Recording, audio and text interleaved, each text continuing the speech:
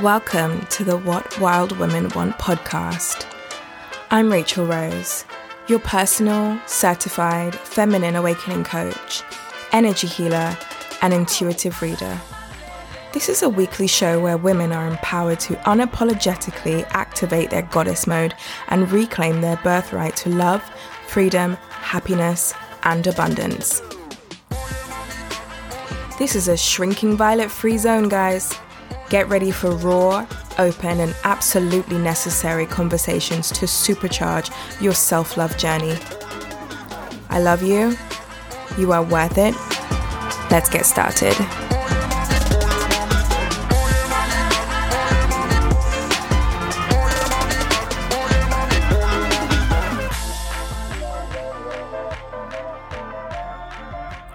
Welcome back to the What Wild Women Want podcast, and I am your host, Rachel Rose. I'm also your host with a slightly stuffy nose, as the weather has changed and it's feeling a little bit chilly. I jest lightly about the weather, but I've got quite a serious topic to discuss today. So in the light of the recent murder of Sabina Nessa, who is a 28-year-old primary school teacher based in London, and also in light of the earlier death that we saw this year of Sarah Everard, who's a 33-year-old marketing executive, also murdered just walking home. It's just time that we have this conversation, and I know more of these conversations are happening as we realise that we're not only just witnessing murders of women that are just one-offs. This is a growing, as the British radio branded, epidemic. Okay, this is becoming a femicide. So what I would like to discuss is just what my personal experience has been in terms of feeling afraid, walking home, being followed, and I know that many of you can relate to this as well. So I've recently made a post about having to spend quite a lot of money in terms of booking a taxi ride home, just to make sure that I can avoid harassment, just so I can avoid possible assault, just so I can avoid possibly being followed. And that is just such a huge reality, not only for Londoners, not only for people in the UK, but women all over the world. I'm sure we can all really resonate with that. And it's just interesting because we've just made this such a normal thing. Are you getting an Uber home? Yes, I am. Okay, yes, it's quite late. And quite late now has changed for me. Quite late used to be for me like, okay, it's midnight. Definitely should take a cab home. Quite late has changed, I felt, in the recent, I guess since the pandemic, to be honest. To 9 o'clock. 9 o'clock is quite late if I'm on my own. And long term, I feel like what we don't realize as women, what the damage is on our confidence every time that we're having to do this. For example, if you are going out with friends, and it is obviously significantly far from your house, and a taxi is the only way, that makes sense. However, in a lot of times, us Londoners, us female Londoners will admit that, our tube service, although may not be the cleanest, is pretty good. We can get anywhere whenever we want. The 24-hour service has stopped because of COVID. However, we do have very good connections. So most Londoners can say, even at couple of minutes before midnight, even a couple of minutes afterwards, you can still get home via the tube and not have to take the taxi. However, there are so many female Londoners like myself that have taken the tube all the way to their nearest station and genuinely feel like there is no other option but to then call an Uber or a Bolt or whatever taxi service you use to take a ride home, which is walkable for them in daylight. We feel compelled to do this because we know that it's technically now too late. We're now in the danger zone and we have to do it. And fair enough, like these rides are not necessarily loads of money. It's not necessarily about the money, but it's about the lack of confidence that we're slowly starting to build up a narrative to. We are slowly telling ourselves that, we can't trust that it's safe for us, right? This is a blow to our root chakra. It's really knocking our confidence. Even, I would say, even in the daytime, even in the evening time, you start to look around and think, oh gosh, you don't really know who could possibly be watching you, who's thinking about assaulting you. And the thing is, it may not seem so obvious, it may not seem so prevalent, these thought patterns. It's because we've normalized it. We've normalized saying to each other, tell me when you get home. And I remember speaking to my partner and I said, do men ever say this to each other? Do you ever say to each other, I'll make sure you let me know when you get home? And he said, no, never. Like, I've never personally said that. And that answer didn't surprise me at all. Despite a lot of statistics that say that men are more likely to face assault. We'll get onto that in a minute. But there's no fear there. And I wonder why there's no fear there. It would be silly to ignore the fact that within male society, they have always been considered the more dominant gender. It's obvious. And therefore they feel safer. No matter what. There are certain roads my partner will take and I've told him, I can't go down that road. Can't go down that way because I'm a woman. It's not as safe for me as it is for you. And that really opened up his eyes because he's never had to think like that. Even as women, when we talk about, in a wider sense, traveling, there are certain countries that us women will not travel alone to because we know it's not safe for us. And if we just come back to our normal day-to-day lives, so what happens when someone is a victim? Whether they are killed, whether they are assaulted, whether they're harassed. As women, we then have to face the blame game. Shockingly and so disgustingly, there are so many messages regarding Sabina Ness's death. People have tweeted things that are just, you wonder who has raised them, to be honest.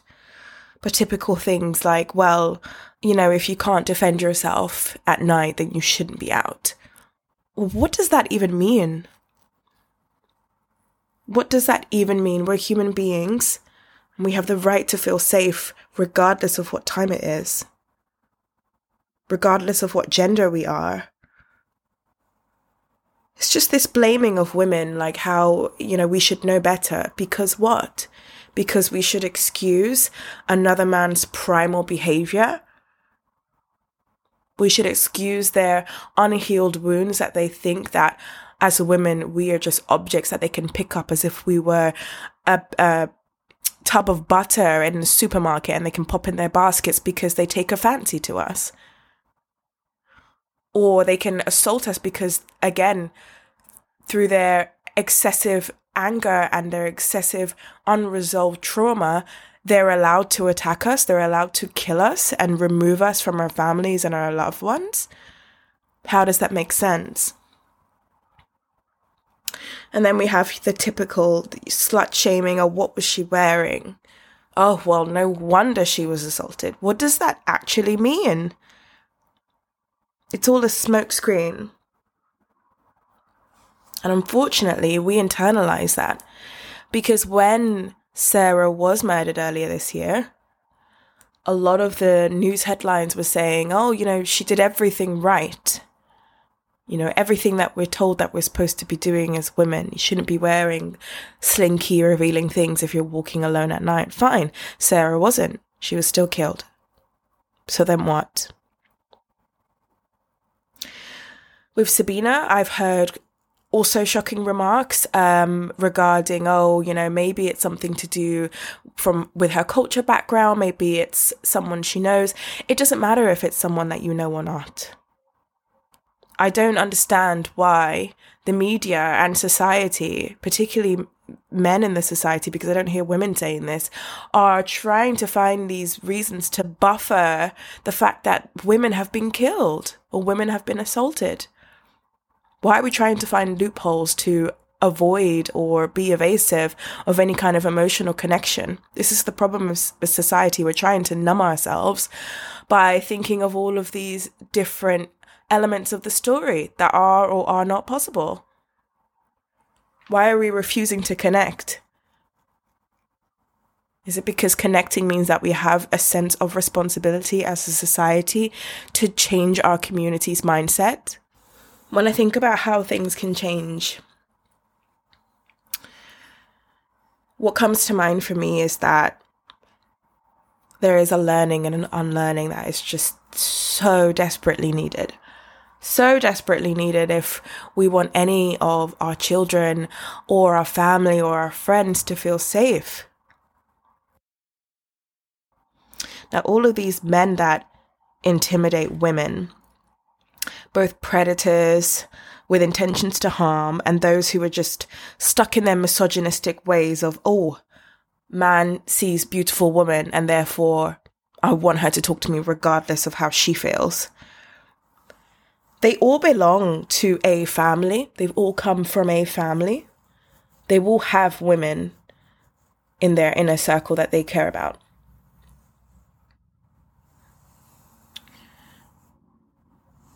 So what can we really do? As women, I think it is our responsibility to educate these men. Not because, again, it falls on us, this blame. It's not about blame. It's not about, oh, here we go again. Like, it's us having to it's us having to do all of the hard pushing. It's not about that. Remove that from the equation. What's missing here is the empathy. And you can't have empathy if you're not forced to listen. So I really urge all of the women listening here to start talking to men in your lives, whether that's your partner, your brother, even people you work with as well. I remember I'll tell you a couple of stories even. I was followed in broad daylight. I've been followed at night when it wasn't even necessarily that late.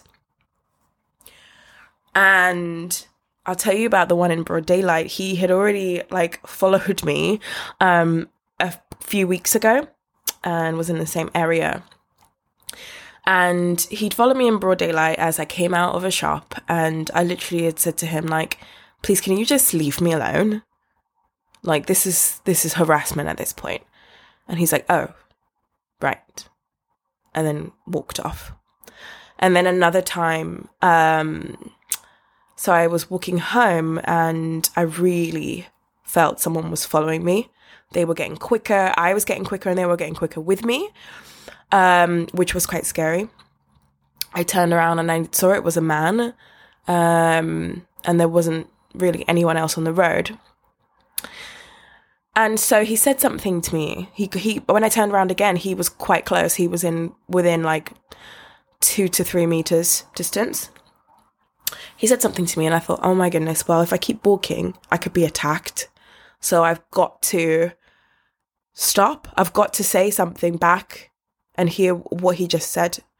Because that's what happens. We go into panic mode. And we're like, okay, well, how can we be the good girls? How can we just placate the situation so that we walk away alive? And I hope, as women listening to this, please play this to men in your circle, because they need to hear the fear and the trauma and the worry that we go through walking home. So anyway, with this guy, he stopped and then was like, oh yeah, what's your name? All of this stuff, obviously interested. And I just stopped him in his tracks and said, really sorry, I've got a boyfriend. I live with him. I'm walking home to be with my boyfriend. I'm really sorry. Let's just leave the conversation there.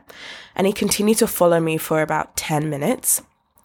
Oh no, but where are you from? What's your where are your parents from? Oh, if you've got a boyfriend, what's his name? Oh, well, I'm just following you because my brother's going to pick me up and I'm bored basically. And I was like, look, I just want to get home. And then he went on again, and then I just stopped him again. I said, look, this is really not pleasant for me.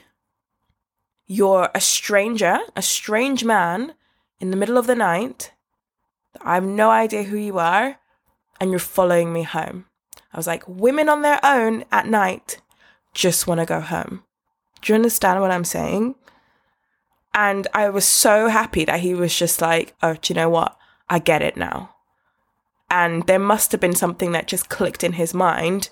Maybe there was something he could relate to, maybe a relative, a friend, and he thought, oh gosh, you know what, if this was so-and-so, and she told me this story, I wouldn't like this at all. I would think, why is this man following her? He got back to his senses and he actually just walked away. And I thought, wow, you know, what is it that we can do to amplify that with the men that we know in our circle? We need to give more stories. We need to start talking about it. We need to specifically talk about how we feel so they can tell their friends and they can tell their friends. And I'm not excusing predators and I'm not trying to downplay, you know, the intricacies of a predator's mindset. That's something a lot deeper. But I'm talking just what you can do in your immediate space. Because at some point, you know, someone will say something to these people to make them realize that we are not just objects, we're human beings. And just like them, you know, we bleed the same blood, like the same red blood. We have the same hopes and dreams, and we have the same fears as well.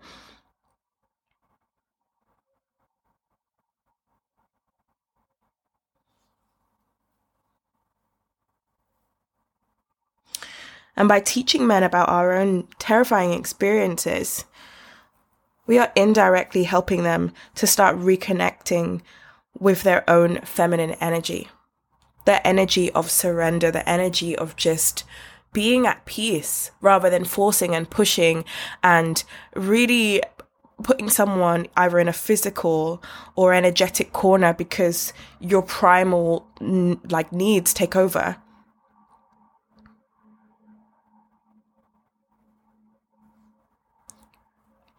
Another thing that we can do is also take action by confronting our government about this growing issue. It's obviously really preying on all of our minds. It's making us angry, right? And so what do we do with all of that anger? What do we do with all of that excess energy? Do we just then pop on our Netflix and forget about it? We all have voices. This is my voice.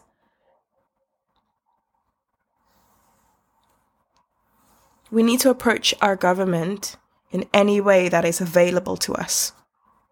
Some of us will have more connections than others, but we'll all have a way of putting our voice out there. Pulling petitions together, writing articles, sharing them, sharing things on social media. There's so much strength in numbers, but they won't hear us until we really start yelling. And just imagine for us British women here in the UK, if we start yelling, what that ripple effect will have for all of the women across the world that are suffering in exactly the same way and maybe don't even have the same rights as we do in their countries. But we're standing forth as an example of, no, we're not just going to stand here and wait to be killed or live in fear of just trying to walk home. It's time for a change. And I think this is the best time for us to start making this change together as a unit, as a community. If you feel personally affected by anything that I have shared today, please click in the show notes, find my details, and I would love to hear from you, whether that's just to have a chat and dive in deeper, or if you simply want to share your story. I'll see you next time. And that is all we have time for today, guys. If you love this episode, take a screenshot and share it on your Instagram and Facebook stories. I am at The Healing Rose Holistics. Feel free to send me a DM. Love you. Let me know what you liked about this episode and let me know what you want to see more of. Have a good one.